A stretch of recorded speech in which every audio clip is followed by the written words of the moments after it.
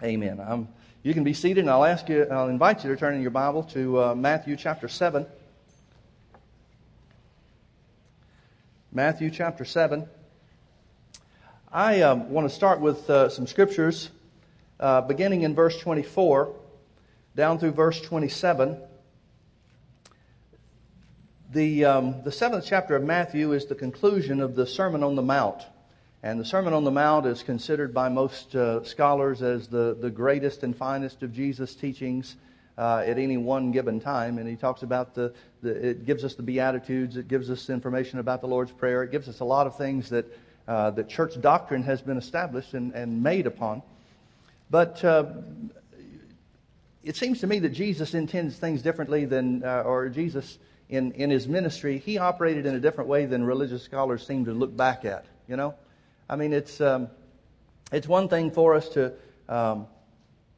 take your own life, for example. Maybe this is the best way to explain it. Your own life, you face situations, you face circumstances, and you deal with those circumstances based on whatever knowledge you have, whether it's knowledge of the Word, whether it's experience in life, or whatever. You're not thinking about, okay, how is this going to be looked back upon? But then after the fact, you can look back at the things that you did and situations that you encountered and actions that you took, and you can judge those things based on the results. You can judge those things based on how it appears. A whole set of different criteria, perhaps, that they can be judged by. Well, religious scholars judge the Sermon on the Mount by looking back at the eloquence, looking back at the continuity. Jesus is just telling people about God. He's not sitting there thinking, okay, this is going to be recorded, so I've got to make sure to say this just right. And as such, everything that Jesus says on the Sermon on the Mount that the religious world says is so great and so wonderful comes down to this one final thought. And that begins in chapter 7 and verse 24. He says, therefore. Therefore is always a result of something that's come before. He says, therefore, because of the other things that he said, because of the great eloquent truths of the Sermon on the Mount, he says, therefore, whosoever heareth these sayings of mine and doeth them, I will liken him unto a wise man. He's talking about everything is encapsulated, everything is summarized into be a doer of the word. And he says, if you are a doer of the word, you are a wise man. Now, what's a wise man like? There's a lot of things that the world considers wisdom that the Bible does not. There's a lot of actions and a lot of positions, a lot of activities that the world says, oh yeah, that's a real wise way to operate. And the Bible says that's foolish. The world says it's wise to pull all your money together and put it aside, buy gold or whatever they want to say is the thing to do today. The Bible says be free and give. Well, you're going to have to decide which one is real wisdom. Well, one will put you over and the other will just set you up. So Jesus is saying, whosoever heareth these sayings of mine and doeth them, I will liken him unto a wise man. Now, what's the wise man like? Jesus is going to tell us. He's like a wise man that builds his house upon the rock. And the rain descended, and the floods came, and the winds blew and beat upon that house, and it fell not, for it was founded upon a rock. He's saying very specifically, if you become a doer of the word, your house will not fall no matter what storms of life come. Now, the world can't offer you that. The world can say your chances are good. If you do this, then you'll be prepared for that. But they can't promise you. There's nothing in the world. There's nothing in this world system that can guarantee that you will not fall. But the Word makes that guarantee for you in your life. Jesus turns it around and says, here's the other side. He says, and whosoever, or everyone, verse 26, and everyone that heareth these sayings of mine and doeth them not. Hearing must not be enough then, is it? We could just as easily say, and everybody that goes to church but doesn't do the word is like this guy. It's not just hearing, it's letting the hearing make you a doer. And everyone that heareth these sayings of mine and doeth them not shall be likened unto a foolish man. Well, what's a foolish man like, Jesus? He's like a man that builds his house upon the sand. Now, folks, let me ask you a question. Where is the sand? It's on the edge of the seashore. Can you imagine the view you'd have by building your house on the sand? I mean, you'd be able to open your windows and hear the waves. I mean, we're talking vacation paradise in appearance. And a lot of folks have built their lives to look like they're on top. But if they're not doing the Word, they're one storm away from falling. And everyone that heareth these sayings of mine and doeth them not shall be likened unto a foolish man which built his house upon the sand. And the rain descended, and the floods came, and the winds blew. Notice it's the same storm. Same rain, same wind, same flood. Come to both individuals. The rains descended, and the floods came, and the winds blew and beat upon that house, and it fell, and great was the fall of it. And great was the fall of it. And it doesn't just say, and it fell. It indicates that the fall was such that everybody knew about that one. And great was the fall of it. I want to talk to you this morning about dealing with critical circumstances. Because the storms of life, the Bible says very clearly, the storms of life are going to come to everybody. There are times where you're going to have critical circumstances. There are times where it's going to look like it's now or never. It's up, this is our last chance. Describe it any way you want to. But there are going to be times where it looks like this is the make or break point for us. What do you do in those times? Now, folks, I want to tell you something. The Bible tells you to be prepared for that time to come. It doesn't tell you that if you'll be a doer of the word, those times won't come. It tells you if you'll be a doer of the word, when those times come, you'll stand. So a lot of people have the idea, and in my opinion, you judge it for yourself, but in my opinion, a lot of faith teachers, so-called faith teachers, teach it in such a way that if you believe God, you won't have the trouble that the world has. That's not really what the Bible says. In fact, the Bible says if you live godly in Christ Jesus, you will suffer persecution. You'll have some of the trouble that the world doesn't have. Good news, huh? Well, it shouldn't be anything that discourages us, because if you know the Word puts you over, who cares what the trouble is? If God be for us, who can be against us? What do I care what trouble comes as long as I've got God on my side and know that I'm not going to fall? That's the truth of the Bible. That's what the Bible's trying to tell us. So you're going to have trouble. Folks, you're going to have economic trouble in these last days. Well, Pastor Mike, we're already having economic trouble. Well, it's just getting started. You better put the Word of God in practice in your life so that you can overcome the trouble that's ahead. Because it is not going to get better no matter who wins the election.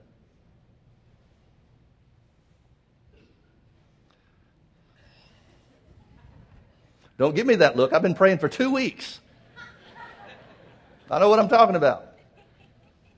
Yeah, but Pastor Mike, you were talking about things regarding the election. We thought that if you were saying since a Christian can't vote for the Democratic platform like gay marriage and abortion, then that means the Republicans are going to win, and that means everything's going to be better. I never said that. I did say that a Christian that lives by the Word cannot say that he's living by the Bible and vote for somebody that supports abortion and gay marriage. Because the Bible's true no matter what politicians say. The Bible's true no matter what political affiliation you are. Now, I'm not telling you to change parties. You do whatever you think you ought to do. I don't have to answer for you. I'll have to answer for me. And I have no doubt that the church will have to answer for God, to God, for what they've done regarding politics and regarding every other area of life. But that doesn't mean the Republicans are the answer. In case there's any any confusion about that, let me make it very clear. The Republicans are not the answer.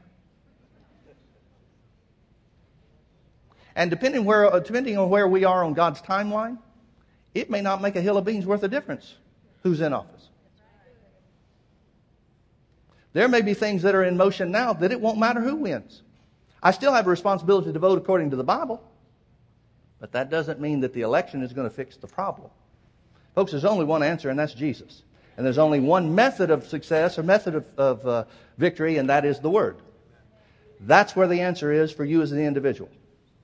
Yeah, but how's God going to save America? God's not interested in saving America. He's interested in saving Americans. Just like He's interested in saving Europeans. Just like He's interested in saving Iranians. Just like He's interested in saving every other person on the earth. But that comes through the Word, not through politics. Okay, that was all free. I didn't intend to say any of that. But the fact is, you're going to deal with critical circumstances in your life. What are you going to do? So many times when we face critical circumstances, that's where the church reaches out and cries and prays and says, oh God, you've got to do something now. Turn with me over to Mark chapter 9. Let me show you an example of somebody that did that. Now God's the same as He was in the Old Testament. He's the same as He was when Jesus was here on the earth, right? He never changes. So if the principles that Jesus show us regarding a situation that is similar to what we face today, if He shows us the same, if the principle from the time that Jesus was here on the earth shows us what to do, then the principle's got to be the same today for victory. Here was a man that brought his son to Jesus. His son was possessed of the devil.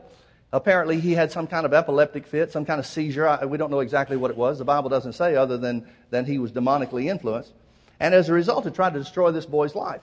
Well, this man comes to where Jesus is supposed to be, but Jesus is at the Mount of Transfiguration. He's got Peter, James, and John with him, and he's transfigured on the mountain, and here's where his clothing turns white as snow. Here's where the voice comes from heaven. This is my beloved Son in whom I'm well pleased. This is where Peter speaks up and says, Jesus, this is great. Let's build tents here. And God says, shut up. This is my Son. Listen to Him. That's my paraphrase, but basically that's what He says. Immediately following that. By the way, you'll find that there were 2 times in Jesus' ministry where a voice spoke from heaven saying, this is my beloved Son. And immediately following that, Jesus met the devil.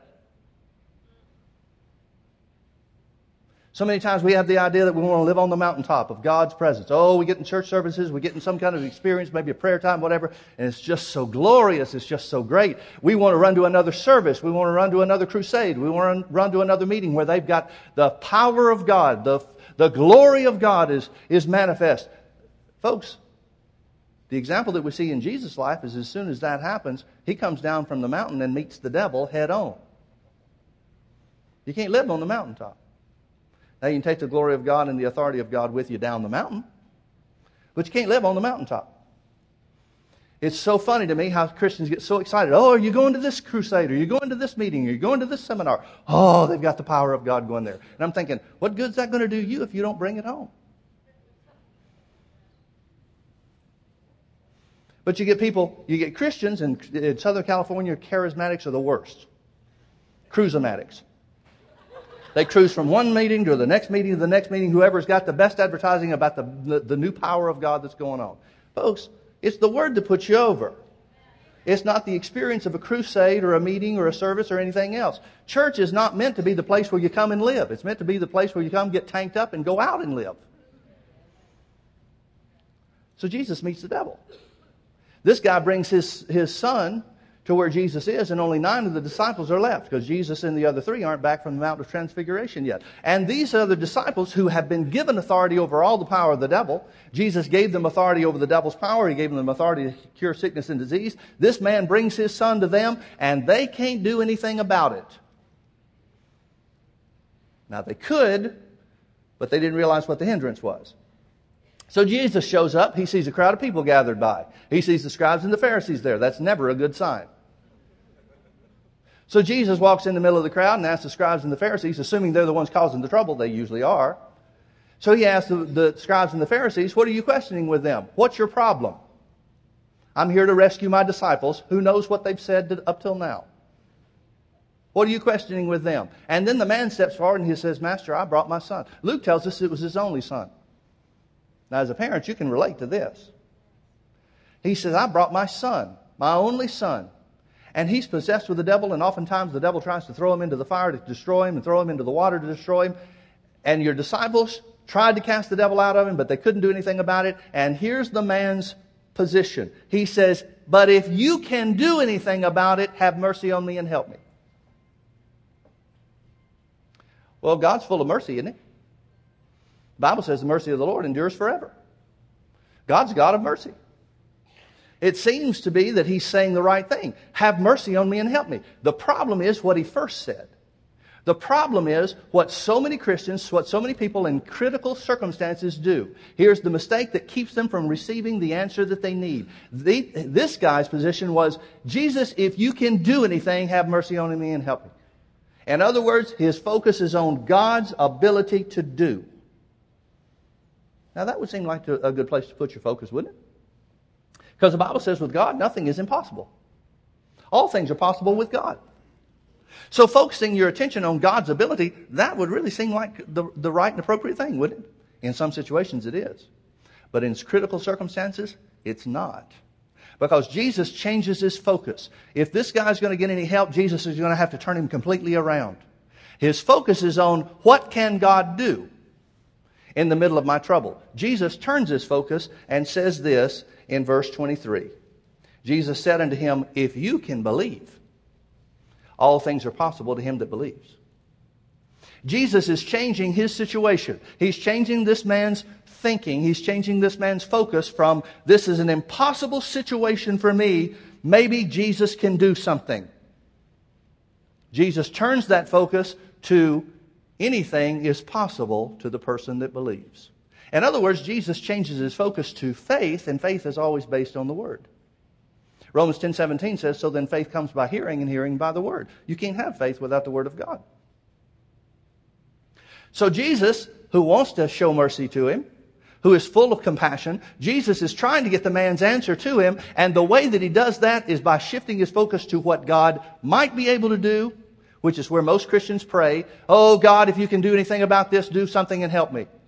God, turn this situation around. Jesus changes the focus from that to, what can I believe? What can I believe?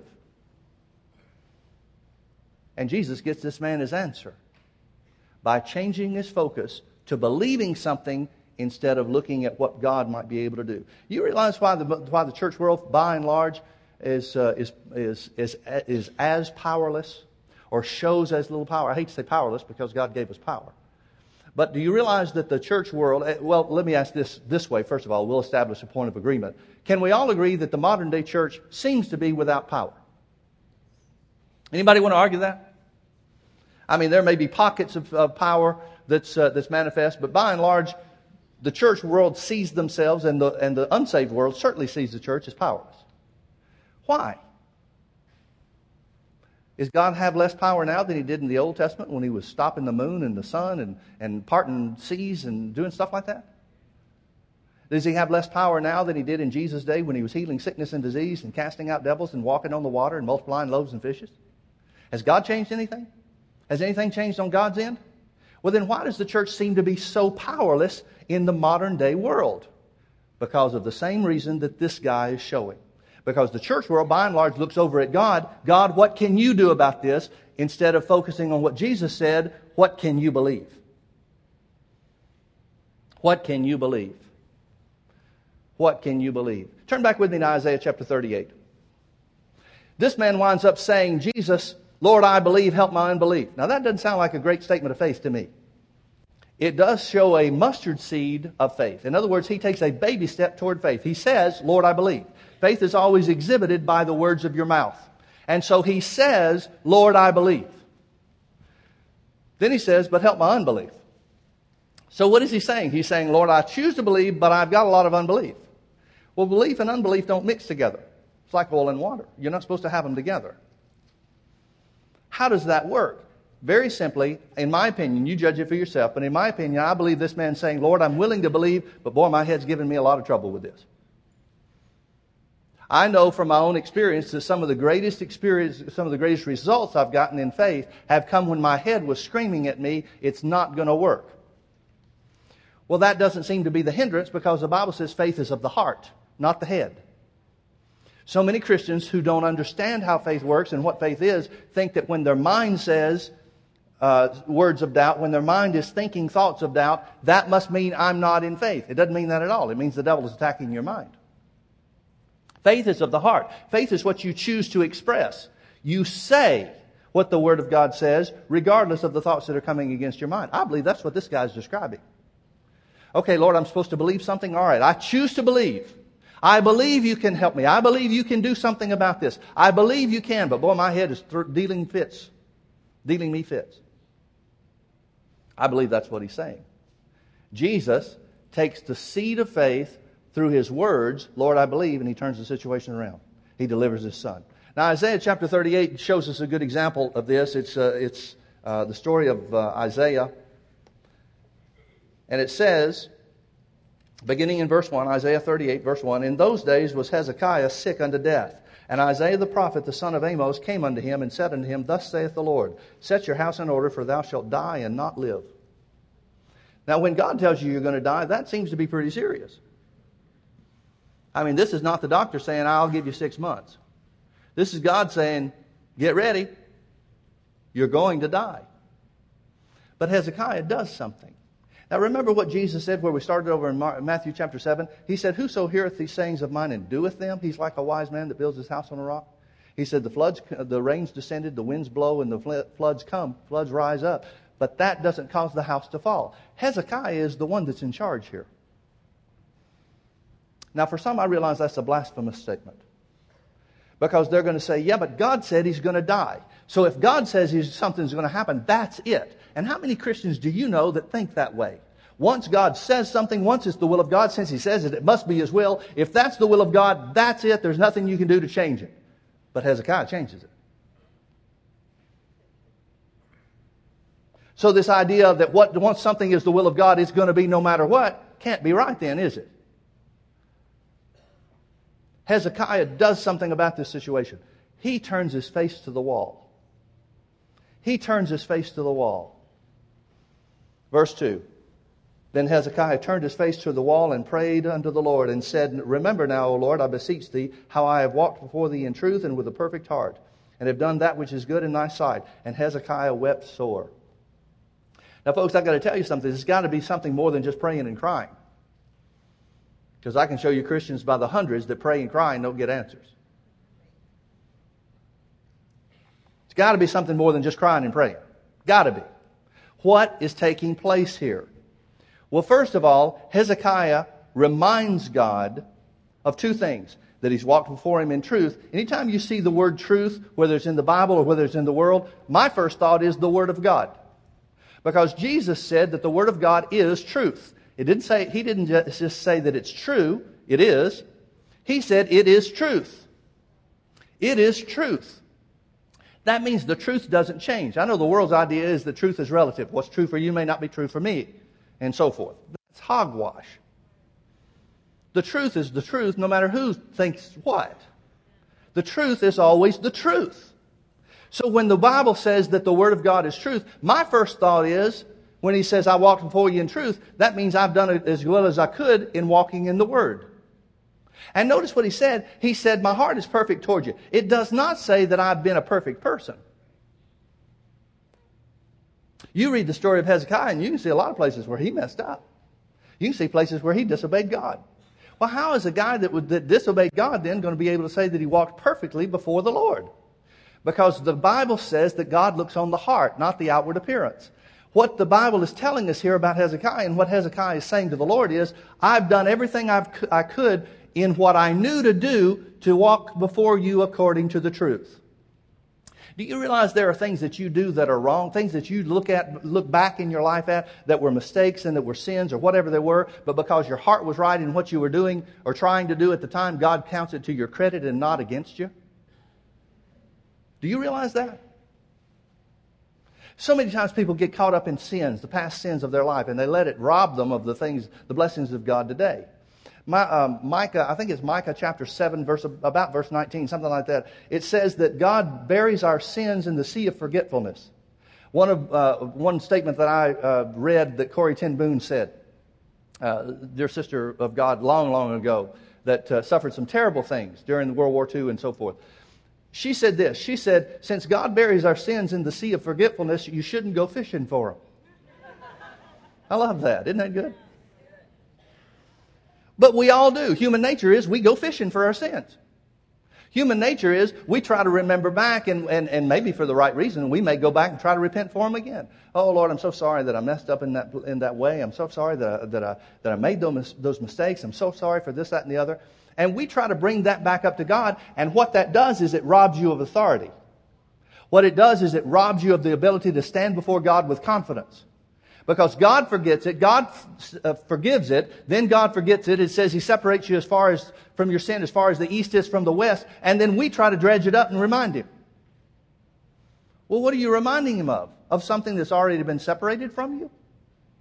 But human nature is that that's what we do. But God, if you'll listen to Him, God will always bring you back to the point that I look on your heart, not according to your action. See, you can do the right thing for the right reason, and it be counted towards your credit. You can do the right thing for the wrong reason, and it'll be counted against you. In the same way, on the opposite side, you can do the wrong thing, but have the right heart, and God counts it to your credit. I can show you a lot of people that are paying their tithes that it doesn't work for them because their heart's not right toward it. But they're doing the right thing, yeah, but not from their heart. And God always looks on the heart. You remember in the Old Testament, in 1 Samuel chapter 16, when Samuel the prophet goes to select the next king. Saul has transgressed against the Lord, and so God says, I need another king. So he goes to Jesse's house. And Jesse's first son, Eliab, comes in. All Samuel knows is that he's going down to anoint the next king. Samuel's first son comes in, and man, he looks like a king. He's handsome, he's tall, he's got everything about it. And Samuel says within himself, he says, surely the Lord's anointed is before me. In other words, this has got to be the guy. And the Lord says, don't look on his countenance, nor the height of his stature. It doesn't matter how good looking he is. It doesn't matter how tall he is, God says. He says, for man looks on the outward appearance, but I look on the heart. And I've rejected him. Well, one by one, his sons come in.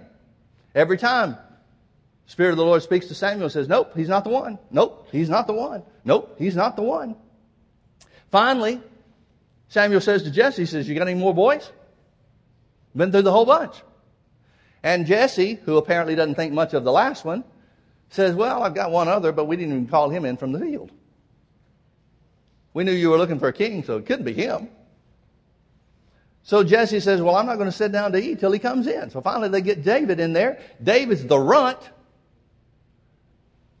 He's the red-headed, freckle-faced one that doesn't look like a king. And God says, he's the guy. Isn't it amazing how God can take things that the world thinks don't look like much and make something out of it? I take great comfort in that. Truly. You should too. You should look in the mirror every morning and say, God's made me a king. I know it's hard to believe, but He did. So folks, it's all about the heart. It's all about what the attitude of your heart is. Hezekiah turns his face to the wall and says, Lord, I walked according to the truth. That doesn't mean he never missed it. It means his heart was right in putting the Word first in his life. Don't let the devil condemn you for where you've missed it. Instead, turn it around and say, at least I was trying to act on the Word. He'll show you where you fell short. Oh, you missed it. You said you were the righteousness of God in Christ, but look what you did. Well, at least I said it. That's what the Bible says to do. You know, the game of golf has always fascinated me. I'm a terrible golfer. The reason I'm a terrible golfer is because if I miss a shot, I keep remembering that shot I missed. But golfers have this thing about them. Good golfers are incredible. Professional golfers, they are the best friends, they are their best friends in the world. It's amazing. You can listen to these guys after a round. They may have shot a terrible round, and they'll find something good that they did. Well, I was putting real well today. I'm thinking, you got to be kidding. You were hitting it in the parking lot. You're talking about putting good. But they find something good about what they did, and that attitude helps them excel. If Christians would gain that same understanding and realize to give themselves a break, to be their own best friends when it comes to walking in the Word, they'd find out God's on their side. Instead, they listen to the devil. Yeah, well, and other golfers, bless their hearts, other golfers, they come in and they say, yeah, well, you shot a great round today. He said, yeah, isn't it an amazing thing? I wasn't hitting the ball very well at all. Now, I can relate to that guy. He got lucky and scored well, but when I was playing terrible. That's the way it is for most Christians. Even when they come out on top, they think, yeah, but I did all these things wrong. I missed it here and I missed it there and I could have done better over there. Folks, give yourself a break. If God was looking for a way to snuff you out, it would have happened a long, long time ago. If He was looking for a reason to fry you, you would be gone. You do realize that, don't you? God's on your side. Well, why not be on your own side then? So God rejected the ones that looked right because He looked on the heart. Now back to Hezekiah. What did it mean? What does it mean when it says Hezekiah turned his face to the wall? It says he wept sore. That shows earnestness here. It shows that he was serious about his position with God. And he said, I've walked before you in truth and with a perfect heart until this day. What does it mean then when he turned his face to the wall? Can't be just praying, can't be just crying, can't be just saying, Lord, I've done some good things in my life. This isn't right. So many times Christians are crying out saying, Lord, this isn't fair. They think God's causing the problem instead of realizing the devil's their enemy. And so they cry out to God and say, God, this isn't fair. Why is this happening to me? And God's waiting for you to turn your face to the wall. I want you to notice, God doesn't change this. Hezekiah does. He turns his face to the wall. What does that mean? That means he turned his face away from man. The man that's there is a prophet, Isaiah, one of the greatest prophets in all the Old Covenant. He doesn't look to Isaiah and say, Isaiah, pray for me. Isaiah, you're in contact with God. You do something about this. Make this change. He doesn't. He turns his face away from Isaiah. He turns his face away from man. He turns his face away from his symptoms. He turns his face away from his circumstances. And he turns his face to the wall where he can see one and only one thing, and that's God. He's doing the same thing that Jesus told the Father in Mark chapter 9 to do. It's not a matter of what I can do, Jesus said. If you can believe, all things are possible. What happens when Isaiah does that, or when Hezekiah does that? Well, the word of the Lord comes back to Isaiah. Word of the Lord comes back to Isaiah, and God said to Isaiah, even before he gets out of the courtyard, verse 5, it says, Go and say to Hezekiah, Thus saith the Lord God of David, thy father, I have heard thy prayer, and I have seen thy tears. Behold, I will add unto thy days 15 years. Now, some people will see this. Some people look at this story, and they say, well, yeah, see, it shows the Bible's full of contradictions. Not at all. God is showing Hezekiah what is going to happen under the present circumstances. This is simply God telling Hezekiah, if you leave this thing alone, if you don't take action, here's what's going to happen. You set your house in order because you're going to die. It doesn't mean he has to die. Clearly he doesn't have to die because Hezekiah changes it.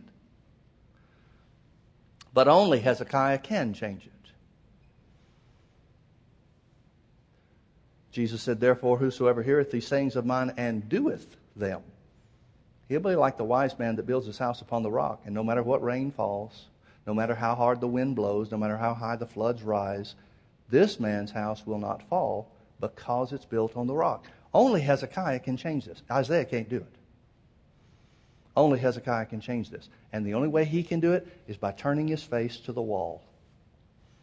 Turning his face to the wall. You know, the Bible's full of examples like this. In the Old Testament, it doesn't use the same terminology, but full of examples like this.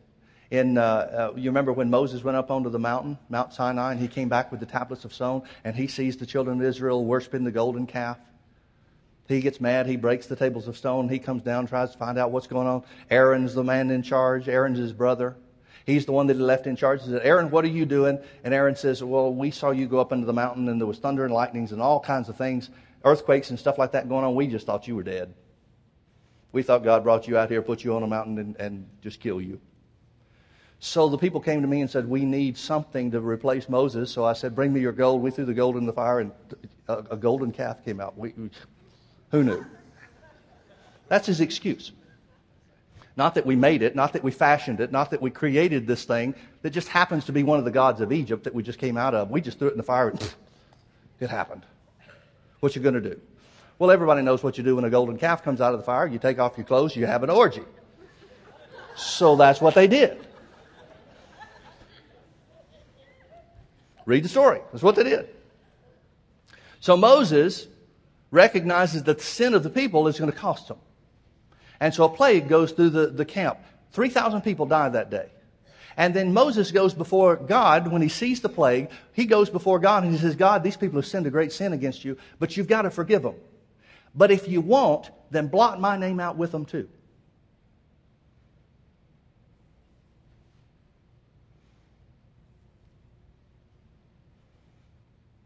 What's he doing? He's turning his face to the wall. He's turning his face to where he sees God and only God. He's putting himself in God's hands for the sin of the people. He's saying, if you won't forgive them, then blot my name out too. You see another example of this in 1 Samuel chapter 30. David is leading the armies of Israel. He's not yet been made king, but he's leading the rebel bands, his mighty men. And boy, they are whipping up on the enemy. But they go out to one battle and come back and they find out that the enemy has raided their camp. They've taken all their stuff. They've taken all their children. They've taken their wives. They've taken everybody that was left there. And so, of course, you know what happens then. The people rebelled against David and said, we're going to kill you. You're the one that's brought us all these great victories, but this has happened and you're the one in charge, so it must be your fault. And the Bible says, but David encouraged himself before the Lord his God. What's he doing? He's turning his face to the wall. He's turning away from the circumstance. He's turning away from what the people want. He turns himself away from the threat, and he sees only God. Folks, do you realize that the key to your victory in every situation is your ability to see God?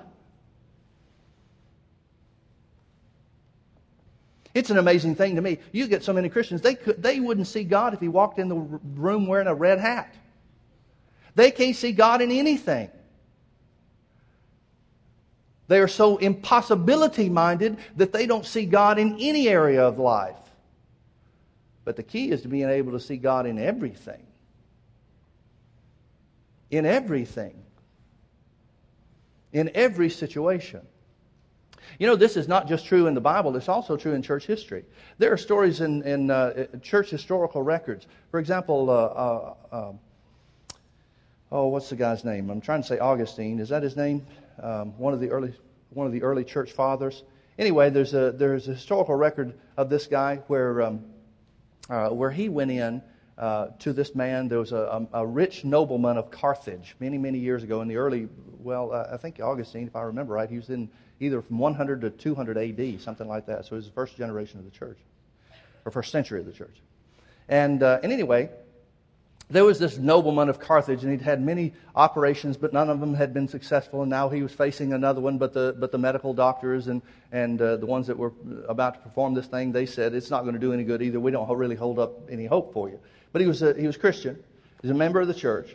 And so Augustine goes in before this guy, and as soon as he walks in the room, his report, his diary, I don't know what you'd call it other than diary, the journal that he had about the story, is that this guy, as soon as he walked in the room, this guy falls on the floor prostrate. And he said it was very unusual. It might have been the power of God that put this guy under.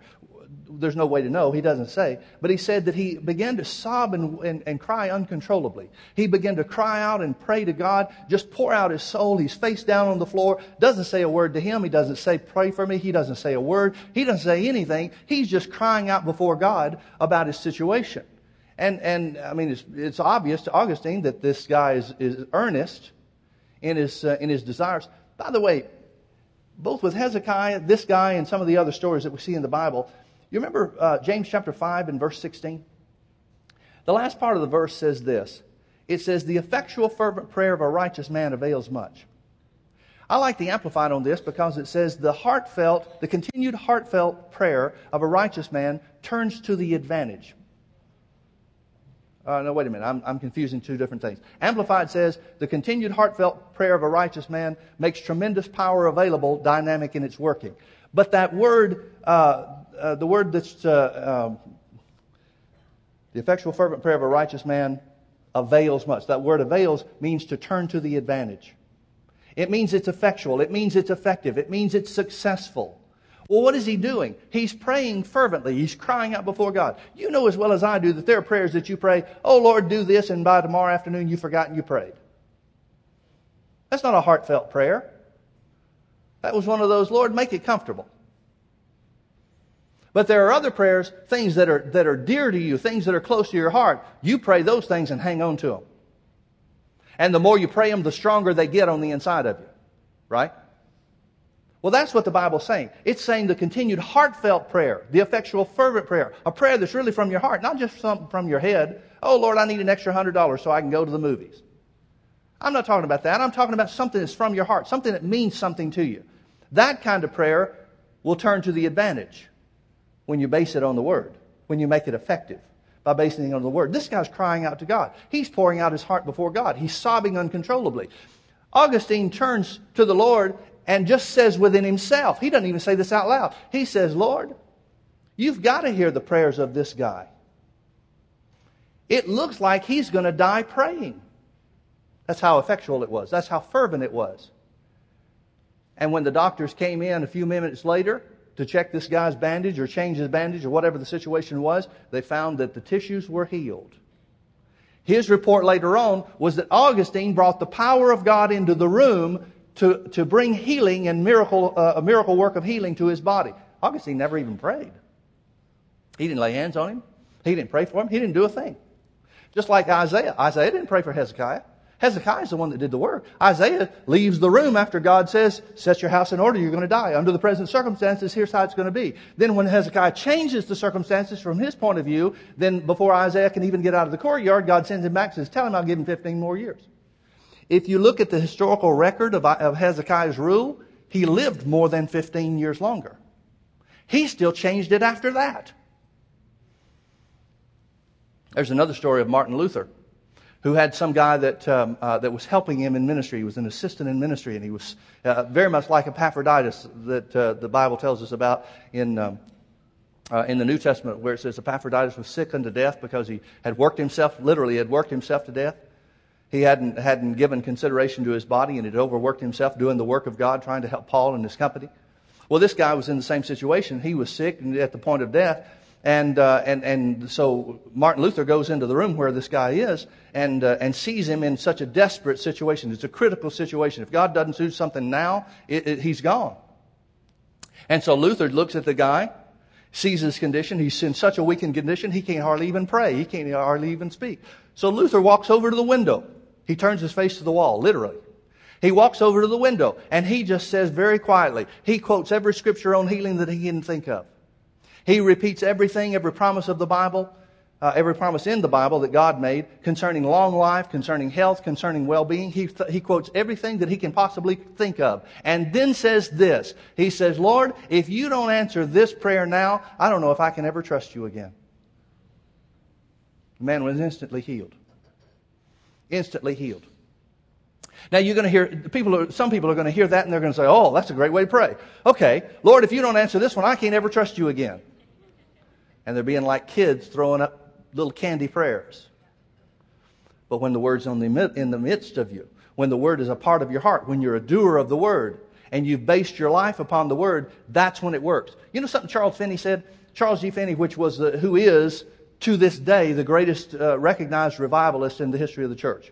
There were more people that were converted under his ministry that stayed with walking in fellowship with God than any other people we have record of. And this was even before they ever started keeping real good records. Finney said this. He said argumentative prayers are the best kind. Now he was a lawyer. You know why he got results with God? Because he would argue his case based on the Word.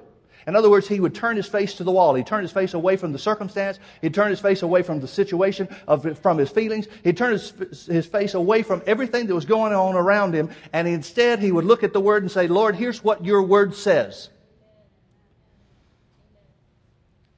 I agree with him. Argumentative prayers are the best kind of prayers.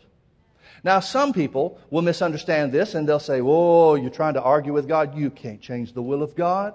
What did Hezekiah?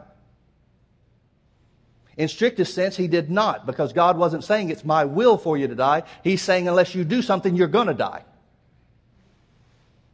So Hezekiah changes it. Well, how do we know what the will of God is for our lives then? Well, God's already said, with long life I'll satisfy you and show you my salvation. Apparently Hezekiah wasn't satisfied. Psalm 91 says very specifically, last verse of the chapter of the psalm, it says, with long life I'll satisfy you and show you my salvation. Well, how long is long life? Until you're satisfied.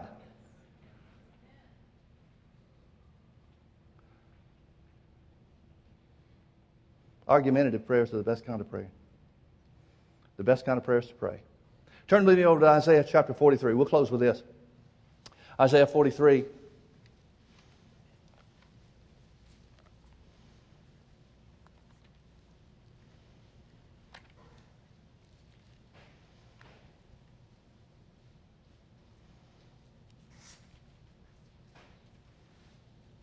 Notice in verse 25, God is speaking first person through the prophet Isaiah, and he says, I, even I, am he that blotteth out thy transgressions and for mine own sake, and will not remember your sins. You may think God forgives you for your sake, but he doesn't. The Bible says that God forgives you for his sake. Now, who does that put the burden of love on? If He was forgiving us for our sakes, then we would say, well, yeah, okay, then that means we're bound to love God because of what He's done for us. But that's not what it says. It says God forgives you for His sake. In other words, He loves you so much, He had to come up with a way to forgive you. You didn't deserve it. So He had to come up with a way that was apart from you, because you'd mess it up. He'd come up with a way that was apart from you so that He could forgive you, because that's how much He loves you. And yet the church says, oh, if I just knew, God, if I just knew you loved me.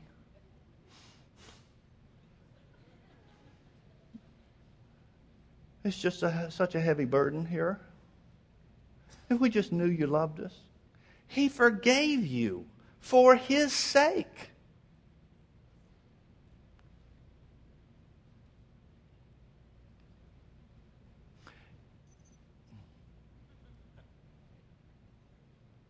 You know the thing that makes God a good father? The thing that makes God a good father is, in my opinion, the same thing, the same principle that is the greatest test for us to be good parents here on the earth. God doesn't change His truth for you.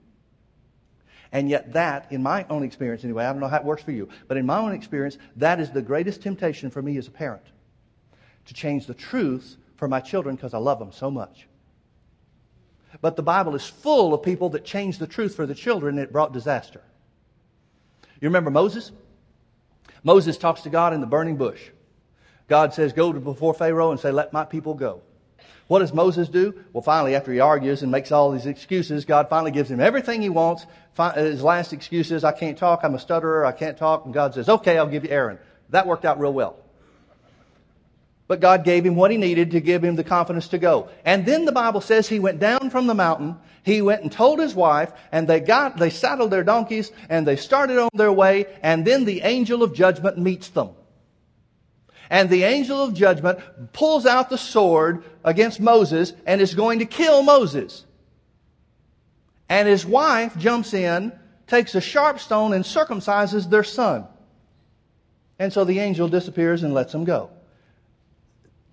Theologians have boggled their minds over what does this mean. Oh, here's God trying to kill somebody. That's what God will do. God will tell you what to do and then He'll kill you.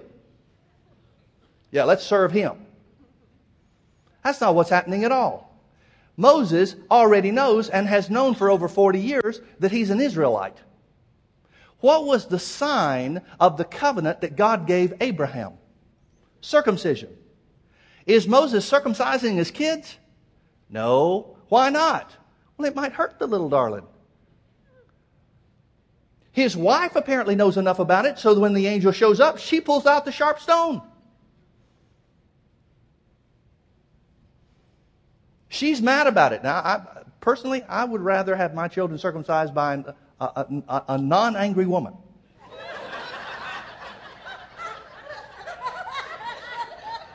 I personally think that's why men are supposed to do the job, but, whatever. Clearly, she knows enough about what's going on to realize here's the answer.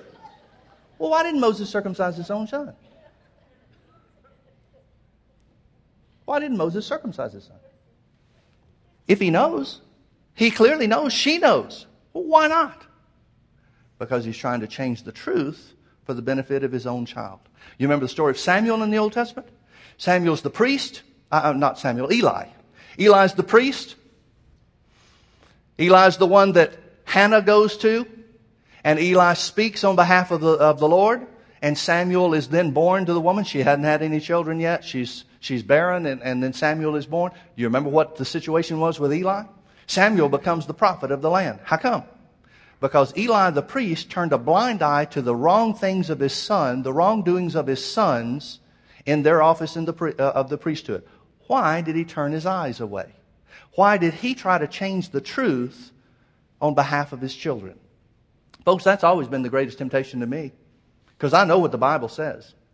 I've taught my children, here's what the Bible says, here's what the Bible means, here's how it works. But then there's always this temptation. Oh, you're just being a little too hard. Just let them slide. You know what happens when you let them slide? Same thing that happened to Eli's children. They were destroyed. David didn't do too good with his kids until the last one.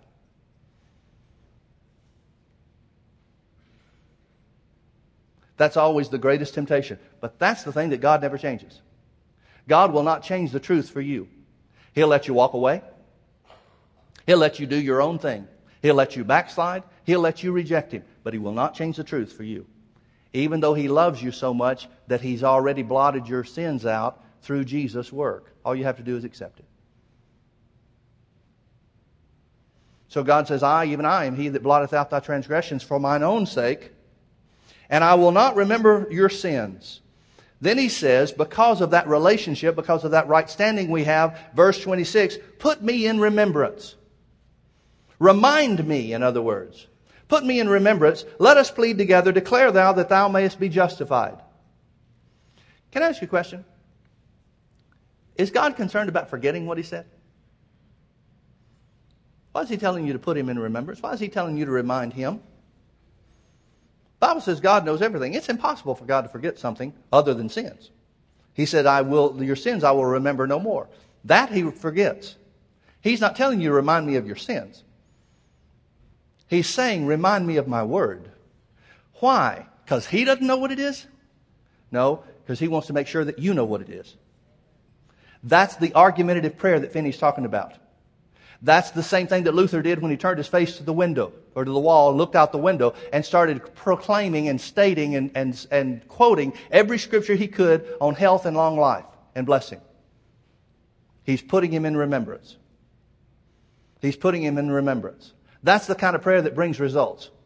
Folks, when you turn your face to the wall, it says, I believe God's word is true concerning my health. It means I believe God's word is true concerning my finances. It means I believe God's word is true concerning the promises He made regarding my children. It means I believe the word of God is true regarding my well-being in every area. It means you're turning your face away from circumstances, no matter how critical they are. You're turning your face to the God who is more than enough, that all we have to do is believe in Him. Folks, the promises of God are true for you. They may not seem true. You may not be able to look at your bank book and say they're true. You may not be able to look at your body and say and claim, well, I feel them working in my body, but they're true. And all you have to do is the same thing Jesus did for the Father in Mark chapter 9, and that is get you looking at what you see, what you can believe, rather than what you feel. Turn your face to the wall. The God that did miracles in the Old Covenant is still the same God today. Let's pray. Father, thank you so much for your word. Thank you that no matter how critical our circumstance is, no matter how difficult the situation is, no matter how last minute it seems to be, we thank you that you're the God that's more than enough. We thank you, Father, that your word is true. Okay, we're going to have to act on this. Why don't you stand up together with us? I'm going to have to lead you into confession over this. And I want you to visualize yourself turning away from whatever your circumstance is and turning your face to the wall. I don't want you to see the circumstance. I don't want you to see the situation. I don't want you to see how you feel. I don't want you to see what the doctor said or what your boss said. I don't want you to see anything except God in this. And say this after me. I declare that God's word is true. God's word says that He will supply all of my needs according to His riches and glory. Therefore, I declare that my every need is met. In Jesus' name. The Word of God says that Jesus took my infirmities and bore my sickness. And with His stripes, I was healed. Therefore, I declare that I am healed from the top of my head to the soles of my feet. Every sickness and every disease must go from my body because God's word is true. I declare, because the word says so, that my children shall be mighty upon the earth. They shall walk in the ways of God. They shall find God's plan for their lives and do it in Jesus' name. I declare that I am healed. I am prospering. I walk in peace. I have well-being in every area because God's word declares so. I declare that miracles work for me in Jesus' name.